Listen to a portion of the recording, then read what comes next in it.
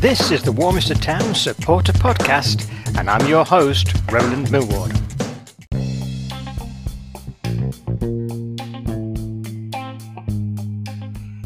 In this week's episode, we are going to be reviewing, whilst on the road back from Portishead, how Warminster got on a blazing hot day over at Portishead Town Football Club. Stay tuned for that, plus also a little gem from the book Another View from the Terraces, about a supporter who more than went the extra mile. Don't go away, listen in today. So we're in the car, Jamie, on our way back from Portishead.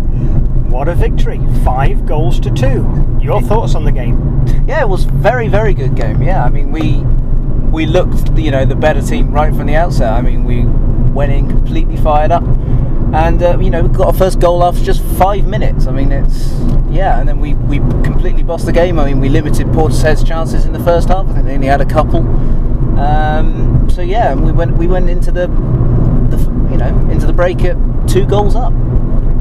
And lots of action, lots of chances really that perhaps lost count of them in the end, how many opportunities Warminster were creating in that first half, and indeed in the second half, even more so, I think. Yeah, the chances were just coming left, right and centre really. I mean, we could have been, 5, 6, 7 maybe even up by the end, maybe even 8 at the end of the game. I mean, their keeper pulled off a few good saves from some of our more long-range shots. And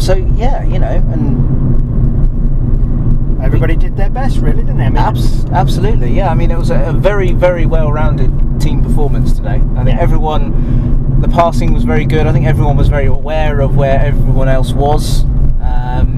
Sometimes they didn't even have to look; they just knew where their fellow player was. So, much improved performance this week. So, good goals: Jack Millett, Charlie Walton 2. Yeah. James Vincent 1, and an own goal, we believe, at the moment. Yes, we think that was an own goal in the second half. Yeah, we're not really sure. James Vincent made sure. I'm sure he'll say it was his, but although James Vincent actually scored his solo goal, very well worked goal in the second half, and he did say that was his first. Right. So there's a good chance it was already across the line. Yes. But great performance, really, and may we have a few more like that. So, well, hopefully. I mean, if we could play like that every week, I mean, we will be laughing. It certainly seems at the moment our away form is much better than our home form. Yeah. Well, the next match is away anyway, isn't it? At Wells. So it is, yes. Another opportunity to see if we can keep that theory going. Well, yeah, hopefully. Yeah, because I mean, it was I won't say bland, but it was a fairly uneventful game last time we played Wales, which was towards the end of last season. So we weren't boring, wasn't it? That one? Yeah, we weren't. We were at their place not very long ago. So, I think if we could take that kind of performance to Wales, definitely. Marvellous stuff. So what we need to do next is to have a look at the league table, see how they've gone, and we're not going to be able to do that very well while we're travelling along in the car. Well, I can get it up on my phone. Can you get up on your phone? I can get it up on my phone, yes. Well, here we are. Let's have a look at it. So, we are now 10th in the league. We've actually leapfrogged Portishead. Portishead are actually on the same... they're actually on the same stats as we are. They've played 4, 1, 2, lost 2. We are ahead on goal difference, thanks mainly to today. We're now +3 on goal difference.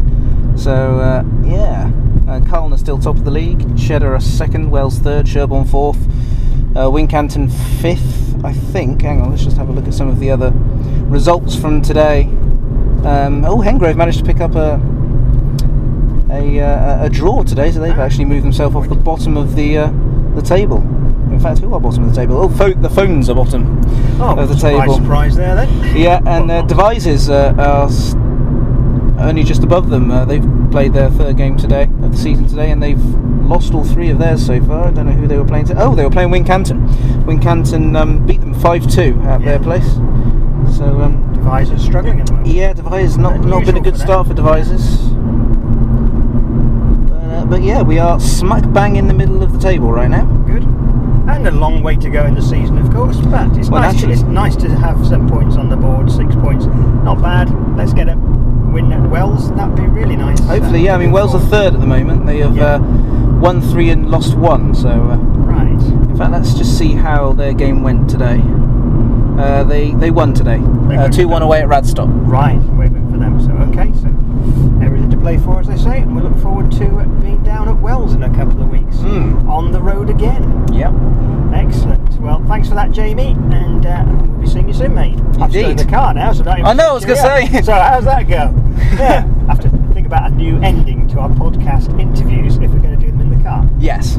Providing this one's recorded okay. Well, yes, hopefully. We won't know till later. No, I was going to say. But there you go. I'll have to completely redo this. Yeah, but thanks very much. You're welcome. A little while ago, in a previous podcast, I said I would bring to you more little gems from the book Another View from the Terraces, the Western League Football 125-year history. And this is an interesting little story, and it might just bring back memories for you of fans who literally put themselves out to get to games. And we're going back to the 1950s here, and this gentleman called Tom Prentice was a real fan and supporter of Bideford Town FC. I'm just going to read you a couple of paragraphs from the book. Bideford Town was certainly becoming the talk of the league, and not only for their prowess on the pitch, but because of the amazing devotion of supporter Tom Prentice. Tom would attend every game, both home and away, a feat made more difficult because he was paralysed from the neck down. Accompanied by his nurse, who later became his wife, he was driven in a specially adapted van, and throughout the game would watch the action through a looking-glass pole. On the return journeys from away games, it became a normal practice to stop at the Jubilee Inn near South Moulton, where the players would carry Tom on his stretcher and lay him on the snooker table, from which advantage point he could then take part in their celebrations and often the sing-song. What a great story, isn't it? What a devoted fan of Bideford Town FC. Can you think of any Warminster Town fans that would be worthy of a mention? Well, let us know. Send me an email to wtfcsupporter@icloud.com or use the Anchor app to send in a voice message back to me so that perhaps we can actually use that in a future podcast as well. That would be great. Thank you for listening to the Warminster Town Football Club Supporter Podcast. It's great that you've been here, and I do hope that you will subscribe to this podcast, and I look forward to speaking to you again in the future.